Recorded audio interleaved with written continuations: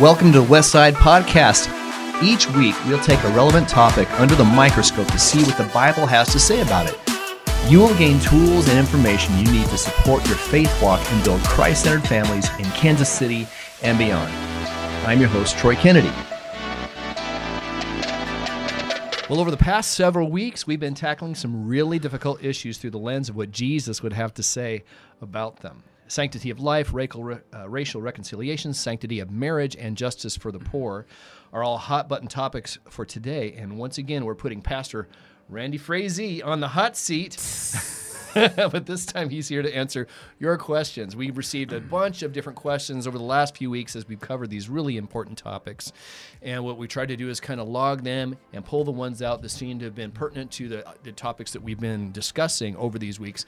In addition to that, when we start our next season of the podcast, we're going to take some of the questions that you have offered up, and those are going to become full topics of full episodes for discussion. So be looking for us in the next few weeks in our new studio, which we're going to have, right? For those of you who are watching on YouTube, we're going to be in a whole new studio, not this little room with the lovely octagons here that are behind us. And we'll get a chance to just to continue this dialogue, this conversation, this equipping tool we believe God has given to us. So, Randy, thanks, man. Thanks for being here. Yeah, exciting, and excited to hear the number of people that are responding to this. It's accomplishing the mission that we had in setting out to do it. We're enjoying doing it, and I'm super proud to be able to have a group of people in our church and beyond that are listening to this, and it provides you and I a venue that we don't have, like on a Sunday morning or whatever, where we don't have as much time, or it's just this kind of a format.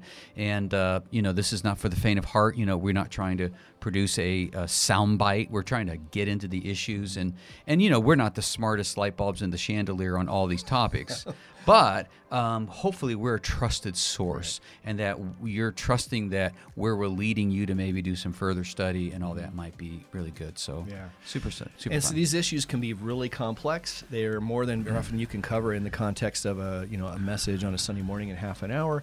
And I think having the dialogue and having the opportunity for you to respond to us and to further continue the dialogue has been really important. So some of the questions that we got from you that we're going to attempt to address today, if nothing else, to point you back to Jesus as the source of everything good and everything that we're trying to accomplish in this world. Some of the questions we got back from you and how to discuss some of these difficult issues with your children have issues related to the transgender questions, sex before marriage. Believe it or not, socialism came up as a topic of conversation, and talking about other religions. And so also how to navigate gender fluidity in a world with truth and love, and how to live in peace in a world of chaos. And that probably is the best place for us to start. Yeah, I want to think, first of all, someone specifically, said, hey, loving the podcast, I'd like help as a parent of teens, mom of 4 teenagers. And I just, talk about things like socialism and, so one thing would be, what food do you pair with socialism? But I want to like settle in just for a second into the person who sent this email in, who's got a passion to be involved in helping her for teenagers, really, because this is where this thing's got to start. And there are other cultures that are thinking multiple generations out, and we're pacing in front of a microwave type of society. So I wanted to say that that's a right question, and the church cannot win the battle for your kids' heart and mind on our own, that we have to have the parents engaged with us, and that's a super high calling that we have to come alongside of the parents. So for the mom that's writing this in, we got to have more of this. May her tribe increase. I would say, just now, I'm not looking at teenagers, but just kind of a little bit of a way that I looked at things, raising our 4 kids. Our youngest is now 36, and our oldest is 36 and down to 28. We applied a thing on situational leadership that to parenting. We call it situational parenting. I'm going to be teaching on it in our family series this summer coming up. And it's basically from ages birth to 5 or 6. is the directional phase. And so you don't need your kids to understand. I think a lot of parents make the mistake with their little kids. Oh, I want you to understand, Johnny. Try to rationalize with them. Because they remember being parented maybe by, as a teenager, and you don't rationalize. If your kid is in, does something that is inappropriate in relation to racial issues, for example, you don't need to reason with them. You just stop them. You just direct them. And then from age 6, 7, all the way to age 12, you move into the coaching phase. And this is a thing that most parents miss. And that is, you watch me, you watch me.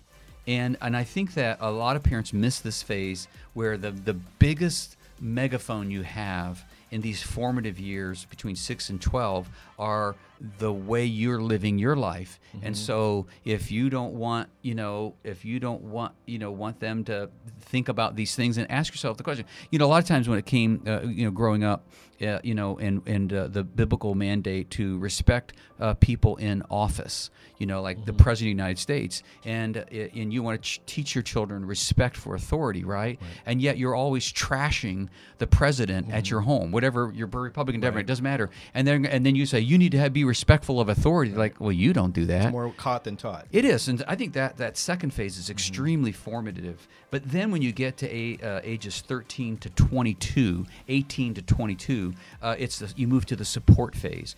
Before they leave your nest, you're saying, okay, you've watched me. Now I'm going to watch you and give you some feedback. And a lot of parents fail to enter into that phase, which is the phase that this lady is talking about here. And then at 23, you got to move into delegation. You got to basically say, I gave it my best shot, and this is your life, and you got to run with it. I'm not going to support your bad choices financially or whatever. And I would think another big idea. So one is like, make sure you're parenting in the right phase.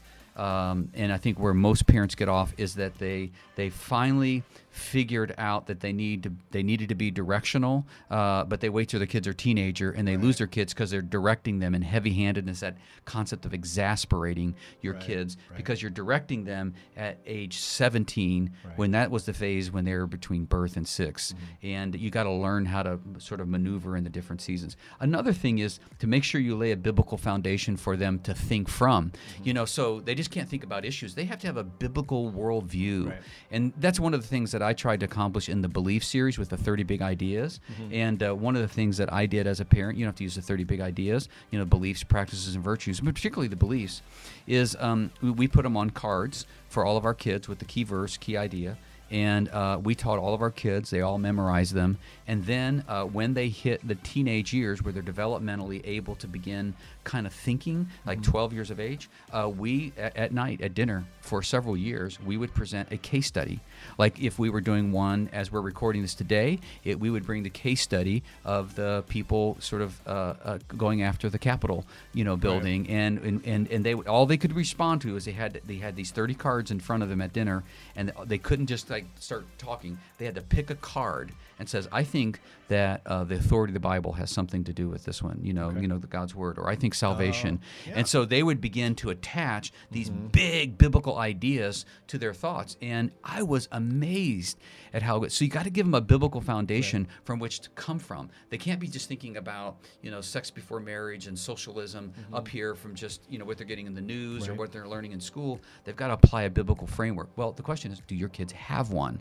So that's what we did. And then you have to develop a culture of conversation, and so a lot of times when your kids are teenagers, you can't direct them to your outcome. You can't say, I'm for socialism, and therefore we're going to have a conversation, and as long as you lean in that direction, then we're going to have a good time here. You got to be able to create a culture of give and take, and they're testing out their ideas. And I even oftentimes took the devil's advocate for the position I was least for, because then it caused them to sort of be on the side of defending the idea that I felt was more biblically inclined. Most families do not have a culture of conversation. They just cannot have a intelligent conversation where ideas are shared freely, and parents want their kids to line up to their ideals, and that's fine when they're 3 years old, but it ain't fine when they're a teenager. And the last thing I would say is really practical is have your teenagers listen to the podcast, which I think is have them listen to the podcast and then have a discussion on it. And again, I said try to play the devil's advocate and to see if they can defend the position you feel like best matches the scriptural bit. So I talked a lot there, but I really thought this question was so great. And it's not just about content, but it's about an environment, about how you approach parenting in a healthy way that will help these situations. Well, let me ask you a couple of quick things in regard to that. So, one, many parents might be in the position where their kids, maybe the toothpaste is kind of out of the tube. You know, the kids are old enough, and the kids are, one, they're not in a position to receive well from them because maybe they were dictatorial, or maybe they were inconsistent, right? They didn't see that kind of integrity. So now they're dealing with the fruit of that with their children.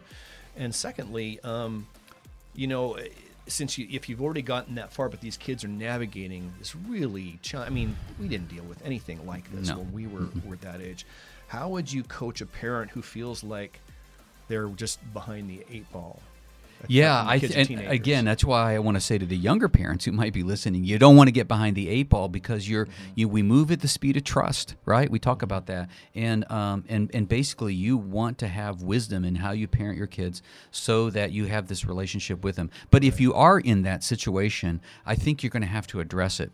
I might even go to the point where I'd say, you know, should we do a counseling session to talk it through, and you know, should we meet with the pastor or something like that to say we've got to try to get it to the place where they'll even hear you, and or the other thing that might be beneficial is to bring in some other adults in their life, a youth pastor, or even in my case in neighborhoods, we had families in our neighborhood that had done exactly that. You know, there's no way they would never share with their parents anything because their parents would either ride them or whatever, and so their parents would send them down to our table.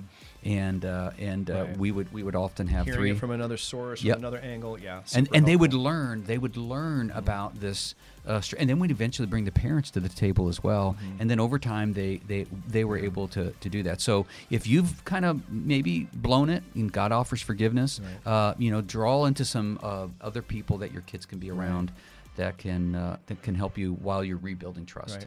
And I would say too, on top of that, you know, Randy he's you know, been a wonderful teacher for decades, and he's got these frameworks for teaching and has taught churches how to do these kinds of things.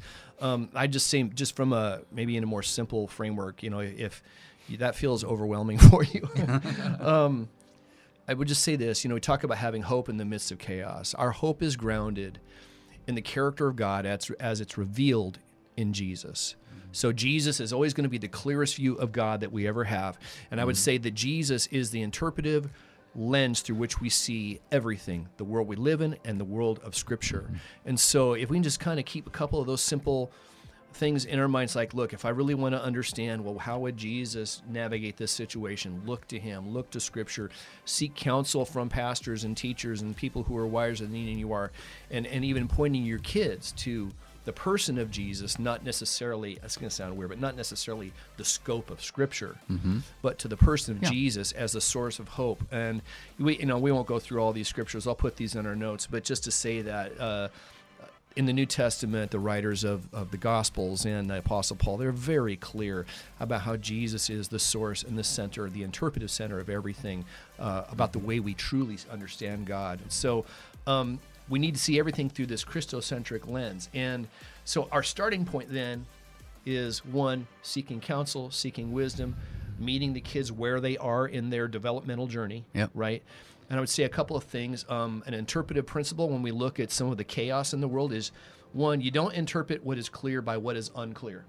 You interpret what is unclear by what is clear. So if we're talking about trans, or if we're talking about marriage, or if we're talking about violence, or whatever the issue is, generally there's a very clear view, something we actually know a lot about. Like, for instance, we know a lot about male and female, right? We don't know a ton about trans. And so, or intersex people, or those different things that will come up a little bit later. So just really important to understand, even when you look at Scripture, we interpret what is maybe unclear by what is fully clear and visible to us. And another piece is, you know, our starting place is all souls are made in the image of God. They are loved, deserving of dignity, deserving of love, deserving of respect as people made in the image of our Creator. And if we start in that place and we look into somebody's eyes, regardless of whether we disagree with them, whether we condone their behavior or the way that they live, we can love them and respect them and have a meaningful dialogue that isn't constantly tainted by our disagreement. I can disagree with you and care about you and love you. And so that's our starting place here. And so we've got a bunch of topics we want to try and get through, and that was just important to give you guys a bit of a framework on how we're approaching these things. And one of the first topics we had that came up was, hey, Randy, what about sex before marriage? Okay, you want to do that one? What All are right. your thoughts on that one? That's sex before marriage. Well, the very first thing I would do is invite people to listen to the podcast where we already chatted about this and talked about it in length. But now we're really looking at how do we think about this, maybe how do we communicate it to others, maybe to our kids. And so I would listen to the previous podcast.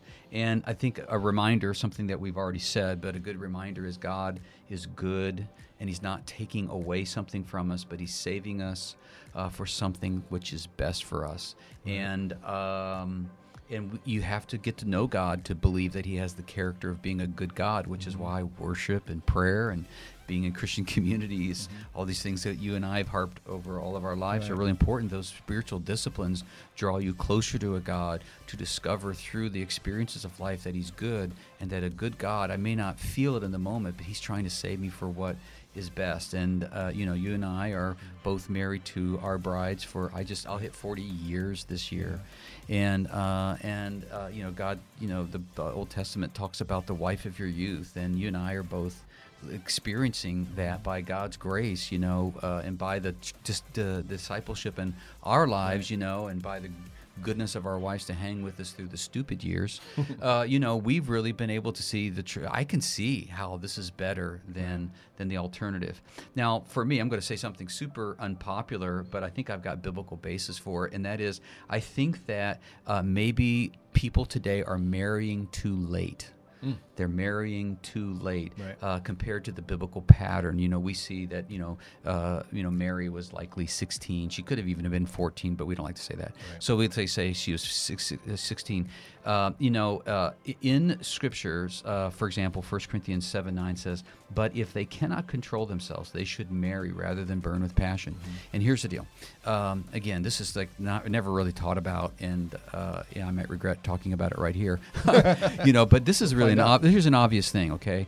Because I think people are already be pushing back from this. But here's the thing. So God created the body, and right around the puberty era, is when we're basically we can start having children, and our passion is starting to and back in biblical days, that's when they were thinking about getting married, when the giant is being released, in us, and particularly men. And for us to say, we shouldn't get married early, we need to mature a little bit more. I get that argument, and that, maybe 30 or 35 or whatever. But I'm just telling you, as it relates to sex before marriage, it's really hard to have the giant released at the age of 15 and then wait to 30 to just, you got to be pretty special person to be able to do that. So you're really set up for failure. So I would just encourage people, I got married at 20, and you'd say, why at 20? I says, well, because it was illegal to get married in Cleveland at 15. Roseanne and I started sitting in church at 15, and there's a lot of blessings to that. When I was, I can speak to this a little bit because I got married when I was 30 years old. Yeah. Okay. And I gotta tell you, man, that was brutal. Now, my wife is the only woman I've ever been with, but doesn't mean I don't have plenty of regrets attached to my sexuality and relationships I had with women in college, even women after college. There's a lot of soul damage attached to that inappropriate physical intimacy that wasn't attached to actual commitment. And but having waited, so long, and for lots of reasons, I sympathize so much with young men who are, in their college years, early 20s, and they're trying to do the right thing. They're trying to stay pure. And you can't help but wonder, man, wouldn't it have been great if you were 18, 19, 20, and had gotten married, and then you could grow together with someone and not have this mammoth struggle all the time, because that hormonal thing is so powerful. It's a passion. It's burn with passion. In the Greek, it's super duper intense, and it says better to marry than to burn with passion. And a lot of negative things, and you've talked about it, in terms of relationships, in terms of damage, and in terms of children coming into the world, that kind of thing. Matter of fact, the next point I have is the principal function of sex in Scripture is procreation. I mean, it's what it is, dude. Right. I mean, we may not sound very sexy, but that's what it is. Genesis chapter 1, verse 28 says, "Be fruitful and increase in number." And we see the devastation throughout human history when people groups have tried to control population. Matter of fact, Christianity made huge grounds in the first 3 centuries because it wasn't aborting their children and all that, and we just by sheer numbers overtook the pagans. And the other thing I would say, when there is pleasure in sex, and I think that is God's gift. And I'll kind of restrain some of the humorous things I could say right now, but sex is pleasurable, and God created that as a secondary kind of benefit. When, however, selfish pleasure becomes the driver of the experience, then it gets off base. The purpose of sex is between a man and a woman with the intent of having a child, okay? Right. And it's a pleasurable experience as a secondary deal. When the pleasure becomes the driver, versus then we're off of God's plan. Right. And I think that the central driver to convenience abortions is sex for pleasure. In other words, I want pleasure, I'm burning with passion, and therefore I'm going to engage in sex with no intent of being, of first being married, and of the intent of creating a family under God's authority. And I think what happens when you have sex, which was intended to procreate, you have a baby, and you're like, well, this is not what I intended. It's not what I wanted. Right. And so either the boy or the girl, whatever, somebody or the parent is forcing the convenient abortion. And I would say a couple other things, and then you can pipe in. A girl will often give herself to a man. A girl will often give herself to a man before marriage, sexually, thinking this will secure his commitment to me. And I'm just telling you, that is a lie. And because we're guys, that's we'll take it. But you've lowered his respect for you. And I had one gal in San Antonio told her boyfriend, he says, I will need both rings before you get that. And if you remember the old tradition, you used to have the one ring and the other engagement ring. He says, you're going to need to put the second one on me before you get that. I loved her attitude for that. I would say that premarital sex is also a driver for causing people to live together, and we talked about this on our podcast on that. Marriage, and while this may be a reaction to the failure and pain of broken marriages that you may have grown up with, it's not a good response. In other words, a lot of people are living together because they saw their parents get a divorce. Over 50% of the people today have been in homes that ended in divorce, and I think a little bit about that as a kid, and so consequently, the idea of living together, let's try this out. What they say is, though, you've lowered the bar of entry. When I got married, I canceled the wedding on the first time because I wasn't sure about it. I mean, if I'm going to get married, I'm going to be completely committed to this thing. There's no way out of this thing. But people that live together go like, wow, there's a complete way out of it. We're going to live together, and if it doesn't work, we're done, because they think of marriage as being for themselves and not for the bigger picture of God. And what ends up happening is that they don't know how to get out of it, and as a result, they don't exit it, and they end up getting married with this low bar of commitment. And we talked about it last time. Statistically, it doesn't go really well. The last thing I would say is all of us survive with healthy accountability in our life, and this is not just related to sex before marriage and sexual kind of things, but we need boundaries in our life. And so as it comes back to the parenting thing, I mean, parents, you don't want to be your kid's friend. They have lots of friends, but only one mom, only one dad, and you need to create boundaries. And I would say that's not only true for teenagers, but I know Roseanne and I, we have built-in boundaries in our relationship and how that we do things. It's longer than most people's list that make many people feel uncomfortable, but we pray to God every day that we finish this race united as one in marriage. What do you think?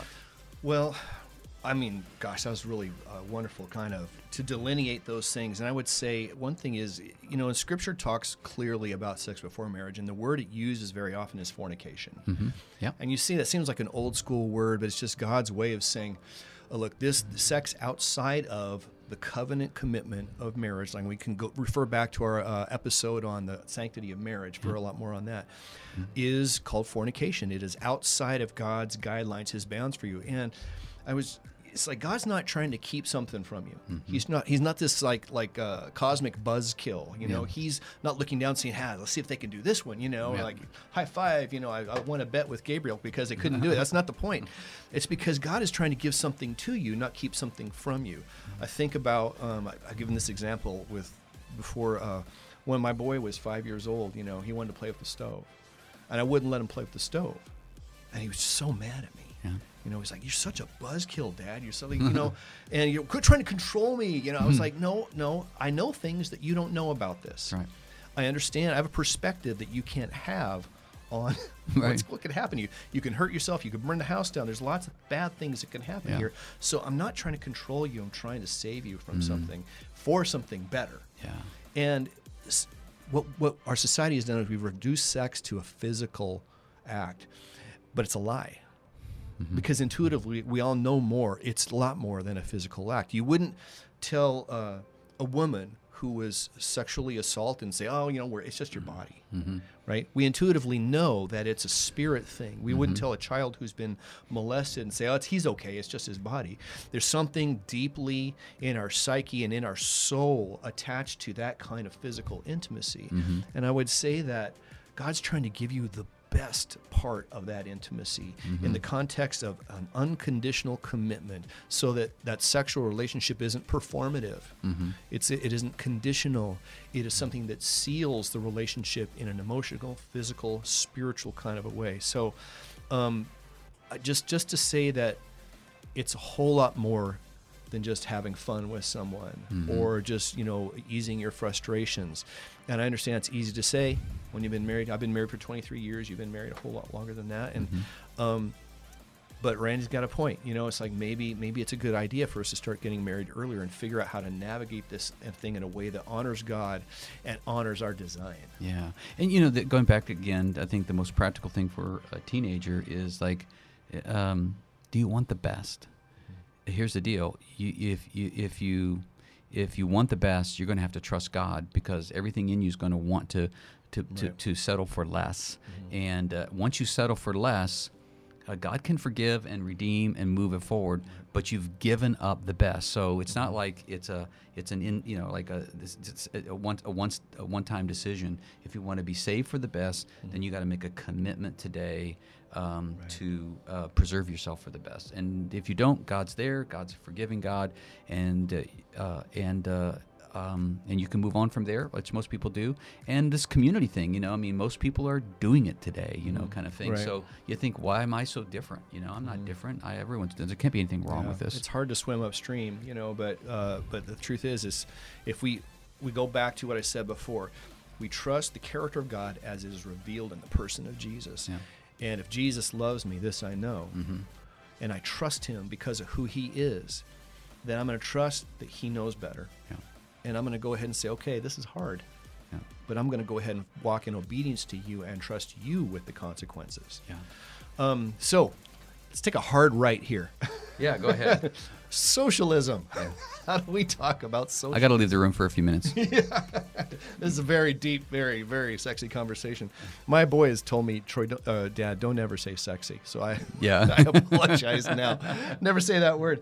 Socialism. So there's a important distinction between socialism as an economic policy and socialistic practices. For instance, in the United States, we have socialized education, right? We've got public school system. We have social security. That's a social, even you could say the military is kind of a socialistic sort of an institution, versus socialism, which is an economic policy, which can be best summarized in the government owning the means of production, like a place like Venezuela, that where the government took over the oil industry and took over transportation and took over communication. And so when we talk about socialism, one, it's not referring to places like Scandinavia, where like back when Bernie Sanders was running for office in 2016, he was pointing to Denmark saying, you know, we need to be more like Denmark and Sweden. And the prime minister of Denmark went out of his way to say, quit referring to us as a socialist country. We are an open market economy, right? We are a capitalist economy. Now, Sweden and Denmark, they are capitalist economies with very high taxes and a large welfare state. So they have a lot of social programs, right, but they are not a socialist economy. As a matter of fact, if you look at Sweden, there's no minimum wage, right? There's no wealth tax. Their social security system is privatized. There's a lot of things like that in their system that look very, very different, even from the U.S. They have less regulation on their businesses than the United States does, but they have very high taxes. They have something called a VAT tax, a value-added tax, which is about 25% on everything you buy. So a very high sales tax is what we would call it. So it's open capitalistic, meaning you make the money, they're just going to take a lot of it. Right, but the government doesn't own the means of production, which is what socialism is. Now, I would say this, purely socialistic, or countries who have practiced socialism, good examples would be Israel, after they got formed in 1948, they actually were a relatively successful socialist country. For quite a while, they had a good growth, but actually what happens every time one of these countries practices a socialist economy is it becomes unsustainable. In other words, you run out of other people's money. And they got all the way up to about the mid-'80s, and then they couldn't sustain it anymore. They had a 450% inflation rate.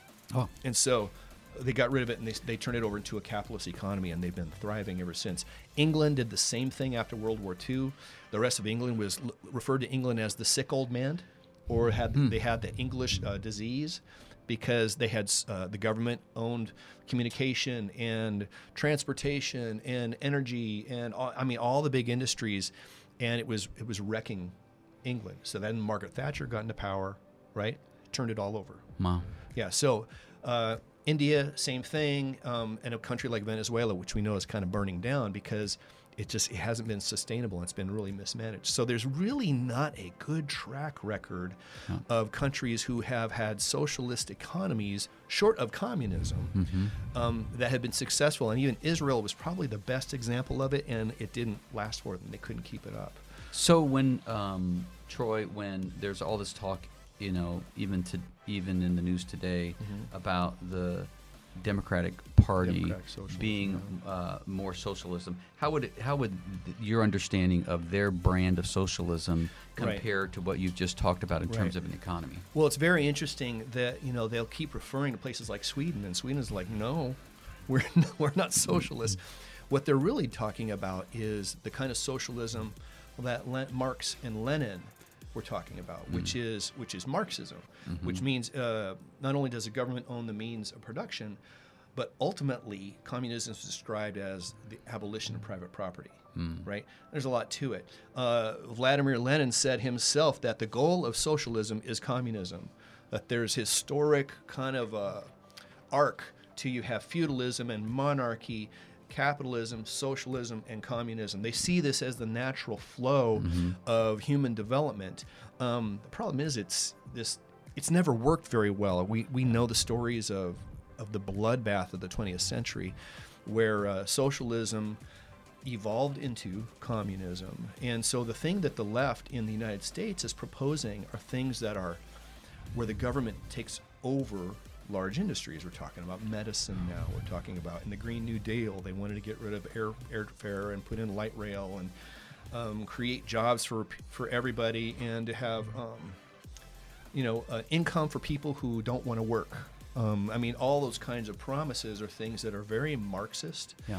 And then you look at movements like, dare I say, Black Lives Matter, where they talk about the abolition of the nuclear family, that is straight out of the Communist Manifesto. The abolition of private property, all these kinds of things, so that the government becomes, and the power becomes more and more centralized. And so you might say that's like, tinfoil hat talk, but I'm telling you, Marx, if you read his Communist Manifesto, which I have read Good for you. recently, and the writing of Lenin, they are very clear that socialism is inextricably attached to its development into communism. So what socialism does, and I'll get off of this here, is the idea, it's the burning down of the existing institutions, whether that's governmental, whether it's religious, whether it's the nuclear family, whether it's gender roles, whether it's traditional marriage, whether it's the way we approach taxes, all of these things. The idea is, and this is Marx was very clear, is you have to, and postmodernism is the same way, you have to abolish all these institutions so that the new egalitarian utopia can arise from the ashes. There's nothing competing with it, right? They've got complete and utter power in the structure. And the abolition of religion is key to this, because even Lenin said that communism begins where atheism begins, right? So that's why you see it this way in China, right? Because they don't want a competing meta-narrative. They don't need another God. The state is to be God. The state determines what is right, what is wrong, what you can have and what you cannot have.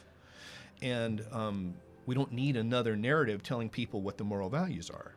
Yeah, so the founding of America, which all of us were that are listening to this were born into. I mean, I don't know anything else. We know it's the best one because everybody seems to want to be here. This is a great place to be that was built on religious freedom and capitalism and human initiative and all of that, which I think are found. You find your roots in Judeo-Christianity, obviously, and so I think one of the challenges for parents with young people today is that young people are playing with fire and they don't know it. They're liking some sort of a appeal of socialism because all the young people and Hollywood people are all into it, so they're into it, but they don't really have not investigated what happens to a society when it takes it to its full extreme and realizes I don't have freedom of religion anymore.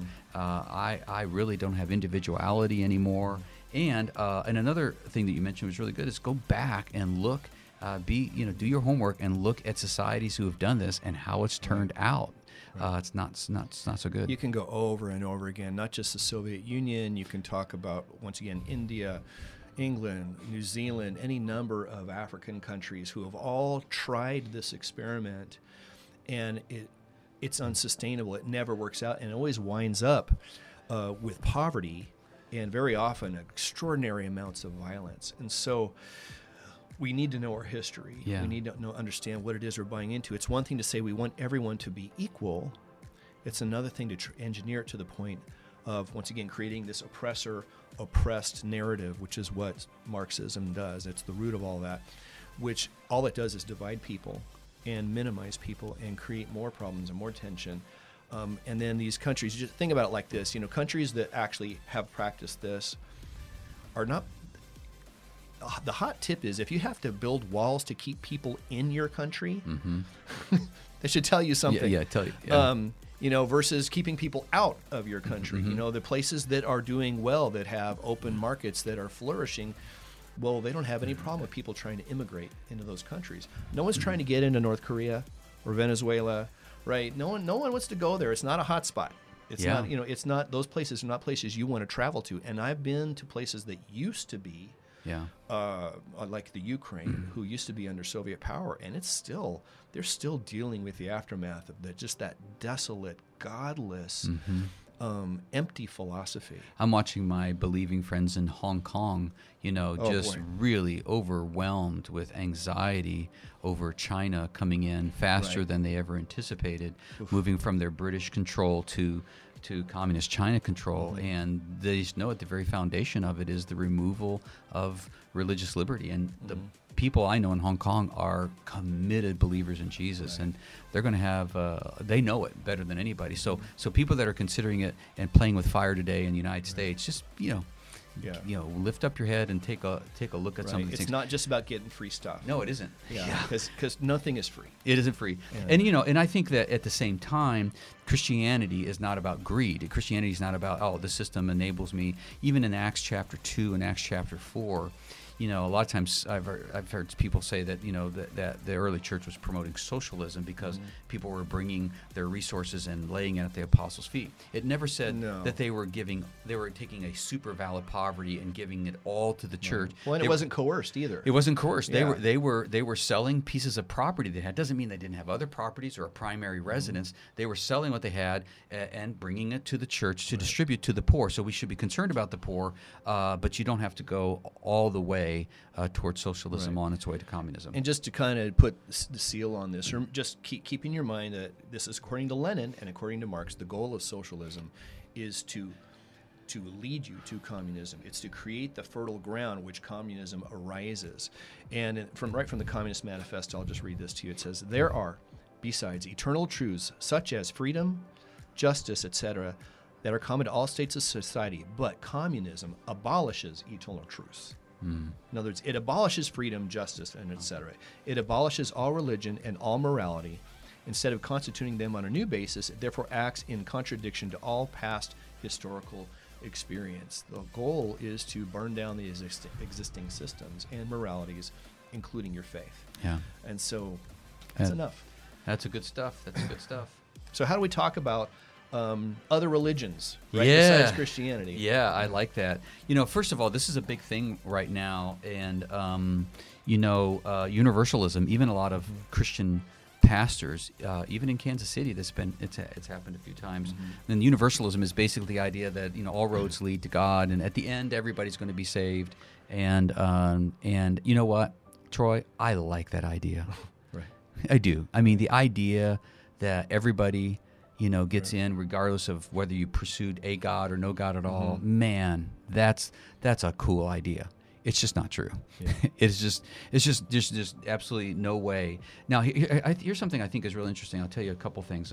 One is that there's three primary monotheistic religions in the world today. And I'm suggesting that polytheism, the idea that there are multiple gods, means that none of them are God, because God, the very essence of being God is there's nothing to compare him to. And so when you get polytheism and there's multiple gods, then there are demigods, but they're not gods. So monotheism is the only intellectual religion, and so there's three of them. There is Judaism, Christianity, and Islam. And it's interesting, all three of those religions' root go back to one guy, and his name is Abraham. So this is a really interesting deal. Yeah. When you read the Bible, you'll see this with when Abraham has Ishmael, and it starts this nation that ultimately becomes Islam, that all go back to Abraham. So they, in reality, help me out here. I mean, in reality, the Jews call God Jehovah, Yahweh, Adonai, Christians call him Jesus, or Father, Son, Holy Spirit, Trinity, and Islam calls him Allah. Right. Okay? They're referring to the God of Abraham. So in many ways, those three monotheistic religions have all agreed there is only one true God. Where they differ is how do you enter into a relationship with that God? And then, and so for Christians, this is really key. We believe that the Bible, the Old and the New Testament, is the full revelation of God to us, and it reveals to us the truth about the identity of the one true God, ultimately revealed in Jesus. The Jews, or Judaism, the practice of that religion, stopped at the Old Testament, and obviously Muslims embrace the Quran, right? And they all talk about different ways to access God. Actually, the Old Testament and New Testament have a very similar, it's not a complete story. I mean, the Old Testament does not promote a works-based salvation. It does not, and never has. The law was to be a tutor to get you to the place where you recognize that you needed a Savior. That is stopped in not recognizing the Savior. So it's interesting that not too long ago, last year, I think it was, we had a gathering in Kansas City where a bunch of evangelical pastors got together with with a bunch of rabbis and a bunch of imams, and we were going to actually do a retreat together, like a 2-3 day retreat. And I sat at a table with some rabbis and some imams and some pastors, and it was so cool because we all agreed that the other one was wrong. So you know you're not going to make it, right? Yeah, I know. Right. But now, I can respect you, but you know that I think you're fundamentally wrong. Right. And so the people that are leading the 3 monotheistic religions in the world do not believe that everybody's going to make it at the end of the day. Universalism is not embraced by everything. Matter of fact, I'll tell you one other story. There was a lady about a year ago here that was coming to Westside. She would come and then she'd stop coming. And every time she came, I really basically said Jesus is the only way, and it drove her crazy.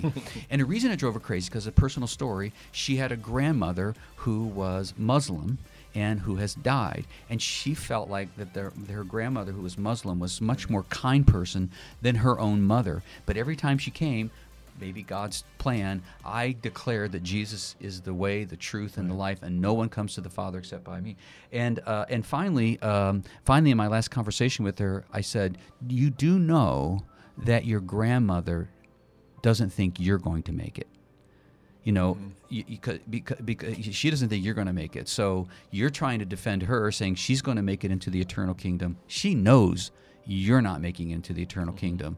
So I'm not sure why you keep pressing this. The only way we could come up with universalism as a feel-good idea, or the idea that all roads lead to one, is that we would have to throw our confidence in the Bible out, which leads me to my final comment, and that's where we got a lot of work to do, is that the church has not done a great job over this last 50 years at least in helping people to have confidence in their Bible, which is something, Troy, that you're going to be leading us through here at Westside as, I think, a huge initiative, because where we get all this stuff from ultimately is anchored in the authority that we give to our confidence in the revelation of God's Word. Yeah, that's beautiful. And I would add to that, too, the people that are saying all roads lead to the same place is a really tone-deaf, intolerant, illiberal thing to say, because that means you're not listening to anybody else. You know, Buddhists don't believe that there is God. Hindus believe that there are thousands of God. The monotheistic religions believe there are one God, and even those are very different paths to that God. And it's what you're saying is you have a viewpoint that is more elevated than everybody else, which sounds like you think you're being tolerant, but you're actually being really patronizing and really illiberal. I don't know if you've ever heard of the parable of the blind men and the elephant. Okay, tell me. Okay, so there's these 4 blind men, and they're checking out an elephant, and there's one guy who's observing them, and so one guy feels the elephant, and he goes, "Oh, the elephant is like a tree, and it goes up and down," and the other guy feels the side of the elephant, "No, the elephant is like a wall," and the other guy feels the elephant's trunk, and he says, "No, the elephant is more like a snake," right? And the person telling the story says, "But they were all right. It was an elephant." The problem is the person telling the story claims to know things and see things that the other guys can't see. Yeah. Right? So they're saying, I have a view of spiritual reality that is superior to yours, more enlightened than yours.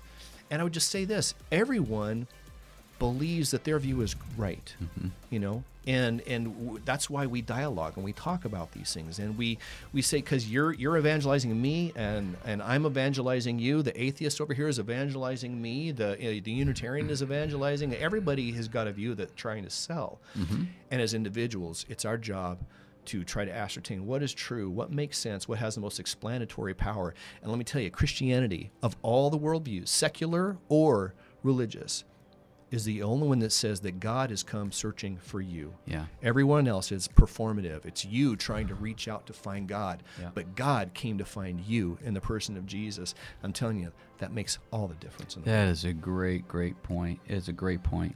And I basically know that this idea that, it's a little bit of Gnosticism to say I have this sort of, hidden insight that you don't have, right. But also universalism as an idea, is basically getting us all off the hook, from having to do the rigors of pursuing faith and all that.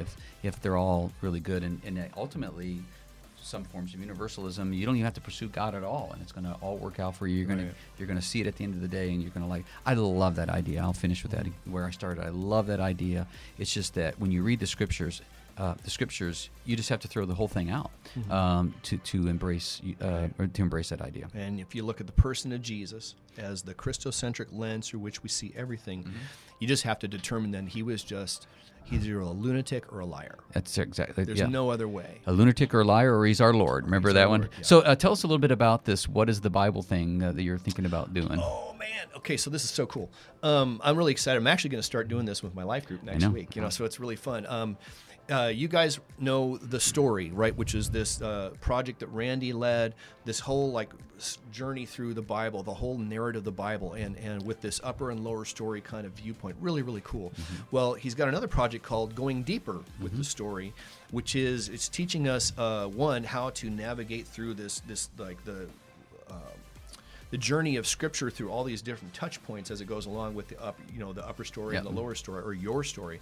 But also at the very beginning, it's got this really cool 6-session setup. Talks about what is the Bible? Yeah. How are we confident in the Bible? How did Scripture come into being the way we have it now? Yeah. And then how do we navigate it?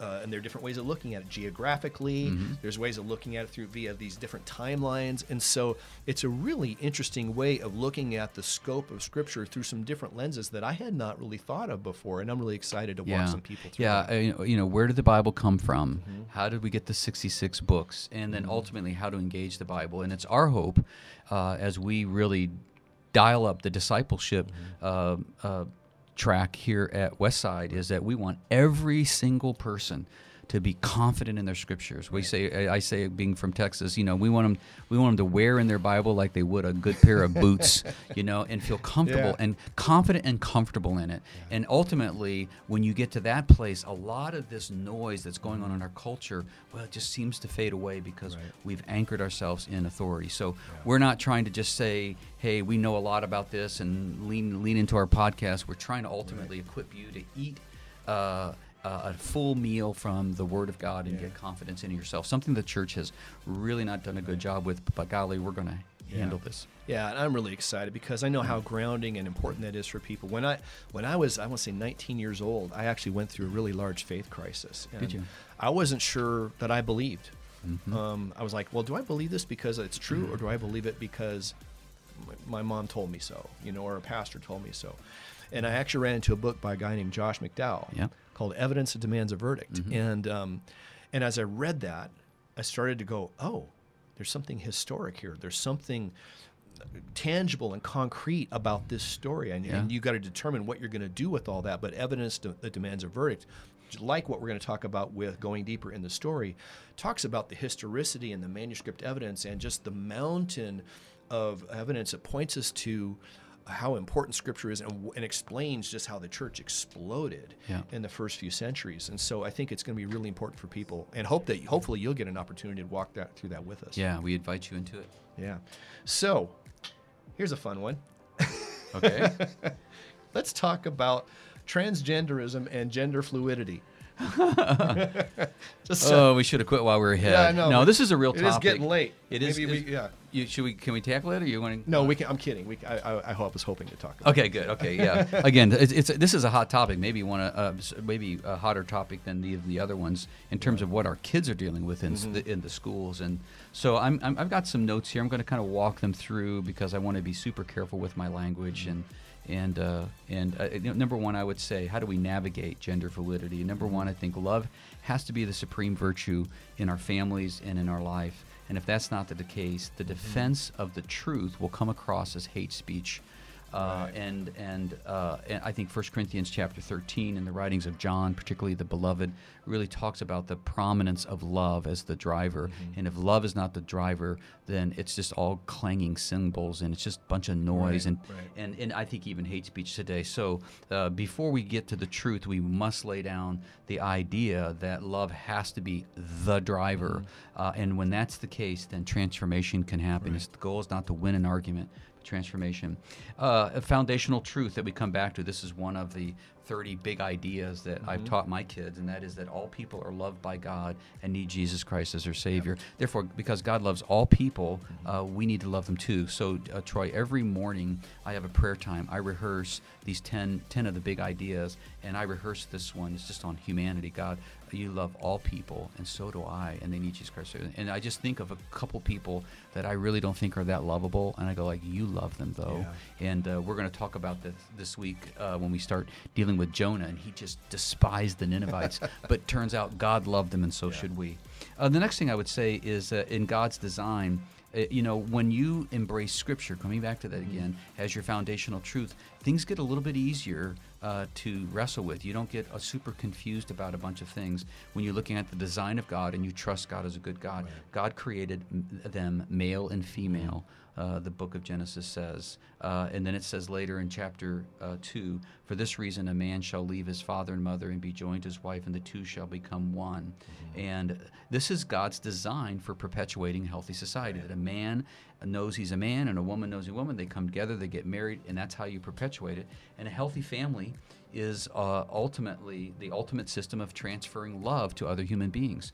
And we know that. I mean, who in their right mind would want a little snotty-nosed toddler and all of their selfishness and poopy diapers, and then they become teenagers, they don't even like you.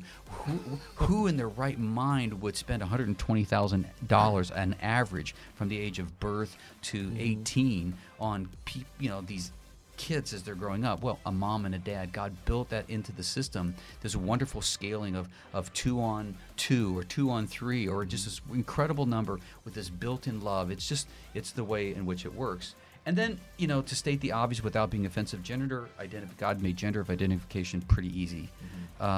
Pretty super duper easy. We don't need to get into that. It's pretty easy to determine. Right. But there are, in fact, on a very, very rare exception, there are people that do have that. And I have that in my close circles where parents had to make a decision, and that's the result of a broken, fallen world that we live in. That person didn't sin because of it, just some things mess up. But we're talking about a very... You're talking about intersex people. Yeah, people that are... Who have ambiguous deal, and they have to make a decision. And I think that is a legit... That's a legit concern, and we're living in a broken world. It's not going to be perfect into the new kingdom, and so we're going to have that like we do with lots of other things. It's such a small minority of people to turn that to where it's not even debatable, and to put themselves in the same shoes. I think that this is traumatizing our kids in a big way. When I was growing up as a kid, I just wanted to be liked by the kids and, whatever. And now kids are being faced with this decision like, wow, I thought I can decide whether I want to be a boy or a girl. Right. I think that is just dangerous at the highest level of traumatization for kids. And I think one of the big things we're going to need to do as a church, so I think I've tried to lay that out, but trying to navigate it, ultimately the church is going to have to regain leadership in the other domains of our society besides just the church. So we've given up the microphone and the leadership reins in education and media. And I think education is the biggest one right now. They took over our education system years ago, and I was a big believer in the public school system. I wanted my kids with their faith to be in the school system. Today, if I were raising kids, I would have to think twice about sending my kids to public schools. I would definitely not do it probably through junior high, and I was always against the Christian community segregating itself out from the secular community. That's why we had our kids in public school, because I didn't want them to be separate from it. I think there's a lot of danger in that as well. Right. But this idea that they're brainwashing our kids into this in this environment, in my estimation, and again, it's a personal decision, I think is a bit challenging.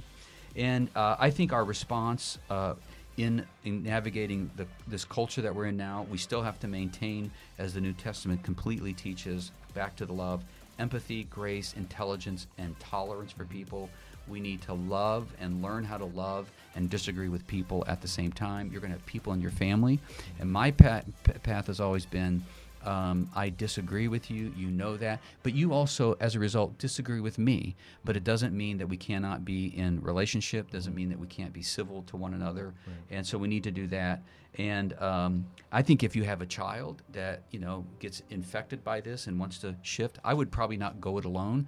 That if they actually get into that, I would probably get some serious professional help and counseling, and really have some people help work. I would not, as a parent, ever comply to that decision. For me personally, I'd like to hear your response to that. Right. I did have a good friend of mine growing up. His daughter's name, she went from a boy to a girl, and they have maintained a love relationship.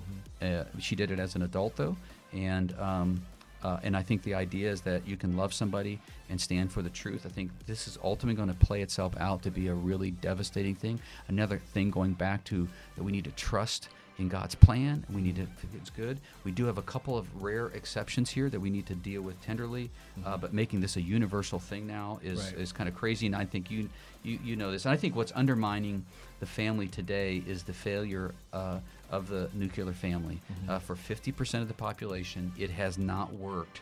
And I think for us, you mean divorce? Yeah, divorce. Yeah, divorce. 50%. So we have multiple generations of people now, where half of the people have come from broken families, and with that brokenness comes tremendous pain. And so the family is being the nuclear family that hasn't worked for many people.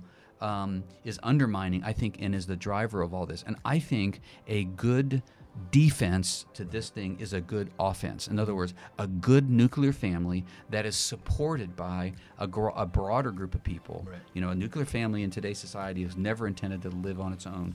With a good support system, that this is the way we raise healthy kids who can withstand this gender fluidity in our world today.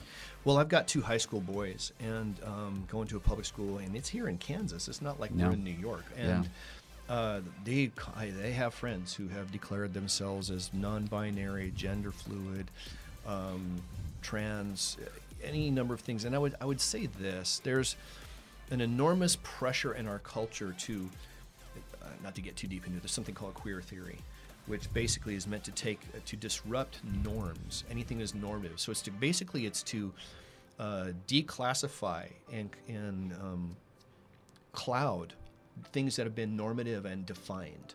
And so that's part of this whole critical theory thing we talked about in one of our first episodes. And so there's this wave in culture that there's everything is a spectrum. Everything is a rainbow of possibilities. The thing is scientifically we know that sex is binary, and not to get too deep into that, but it's pretty dang clear. And of course there is the intersex exception, but what's happened is there's this phenomena of very recently, especially of young girls who have in their adolescent years declared themselves to be trans. And you got to understand that is a very new phenomena. Gender dysphoria is a real phenomena that has been around for a long time. Typically, it's with boys feeling uncomfortable relentlessly and consistently with their own bodies, and it manifests itself when they're very young. We're talking 3 and 4 years old. And it's persistent, and parents observe that over the course of the boy's life. The phenomena we have now with young women, or with teenage girls, is that in just the last few years, girls declaring themselves to be trans is up 4,000%, and getting celebrated for it. And if anybody just decides that, like maybe a parent or a doctor or somebody isn't celebrating it, then you are transphobic or repressive or regressive or something in some other. So it's really, really hard. And what's happening is these girls they're kind of jumping onto a sociological bandwagon. Because young girls, are typically more open to negative emotion. They're more obviously going to resonate with their friends. They tend to carry the emotional burdens of their friends to the point of they will distort reality in themselves to make their friends feel better. And so it's like with anorexia. Any good psychologist knows if you have a floor of young women in a hospital, you don't put a couple of anorexic girls in the same room, right? Because it reinforces the dysfunction. But with online communities and chats and everything, there are always these online mentors in these communities that will say, "You're so brave. You're so courageous for coming out. And they will celebrate these girls who've never felt celebrated before. Yeah. And because they're miserable adolescents, they're uncomfortable in their own bodies.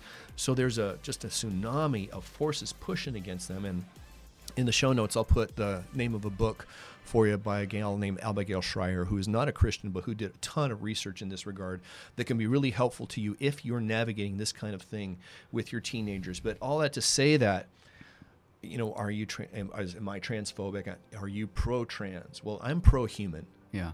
I'm pro-people. And I want to love these people right where they are, just the way Jesus loves them. But Jesus loves you and I in our brokenness, and he loves them in their brokenness. But at the same time, I'm not going to tell you something is true when it's not. And I'm not going to tell a child. When I was 8 years old, I wanted to be a dinosaur. Right. I didn't get dinosaur surgery. I'm not going to Yeah. tell a child that say, well, they feel. Most of the time when you see kids who have this kind of phenomena, they actually wind up growing up to be gay. Right? About at least 80% of them who exhibit this kind of gender dysphoria wind up. Now, however you feel about homosexuality is a different topic. But the point is, it's something that is not to be taken lightly. It's not something to just, a child doesn't know who they're going to be and what they should be. And Too just much because, pressure. and they're not, we know better than to let kids make important decisions about something as tectonic as what sex they feel like they should be. Yeah. So I would just encourage you to be gracious, be kind, seek everything that Randy said before about godly community, biblical community, grounding yourself in Scripture. And then if as an adult that person still feels like, then they can make their own adult choices. But I would not reinforce this in children or adolescents in any way. Super dangerous. I think it's always good for us to end these conversations because, we've tried to display truth and you just gave a great, not only biblical, but, current information and good thinking out on this, and we just don't ever want to come across as insensitive to people's stories and all that. And you mentioned that we want to end every one of these with the idea that we want to be able to bring out the truth and give you ways to think about it, but we are lovers of people because Jesus was a lover of people, and we love people right where they're at. 1 Corinthians 13:6 says this. This is the great love chapter in the Bible. It says, love doesn't delight in evil, but rejoices with the truth. So I'd say this. Our posture is to walk in love, to celebrate the truth, rejoice in the truth, and to embrace common sense. I'm not going to tell you that a man can have a baby. I'm not going to agree with that. Yeah. And I know the social pressure is huge to agree with statements like that. I'm not going to agree that because you're white, you are guilty for the sins of your ancestors 400 years ago. I'm not going to say that because it's not true. That's right. And common sense tells you that more division doesn't bring about unity. Berating people verbally and calling them names isn't going to bring about healing in relationships. It's common sense. Love is always the context. Rejoicing in the truth and walking in wisdom and common sense is got to be the place where we come out.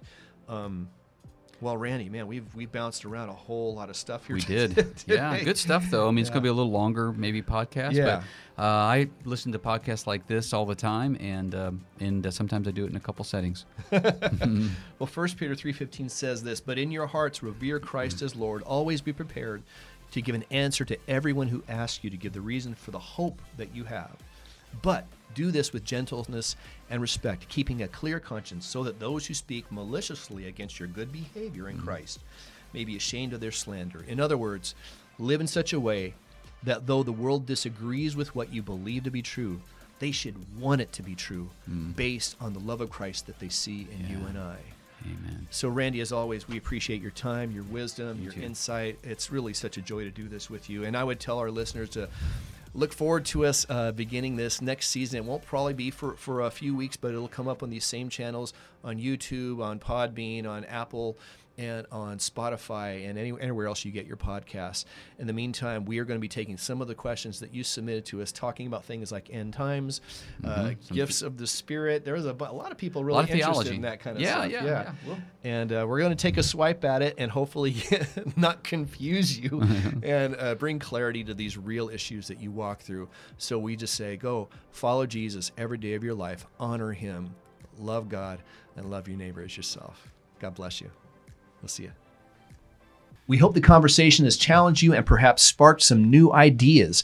If you'd like some additional notes and helpful links, visit the episode page at westsidefamily.church/podcast. And if you have questions, we'd love to hear them. Our last episode of the season, we'll devote an entire show to your questions. So you can also tell us what topics you'd like to hear and discussed in the future. Thank you for joining us today, and God bless you.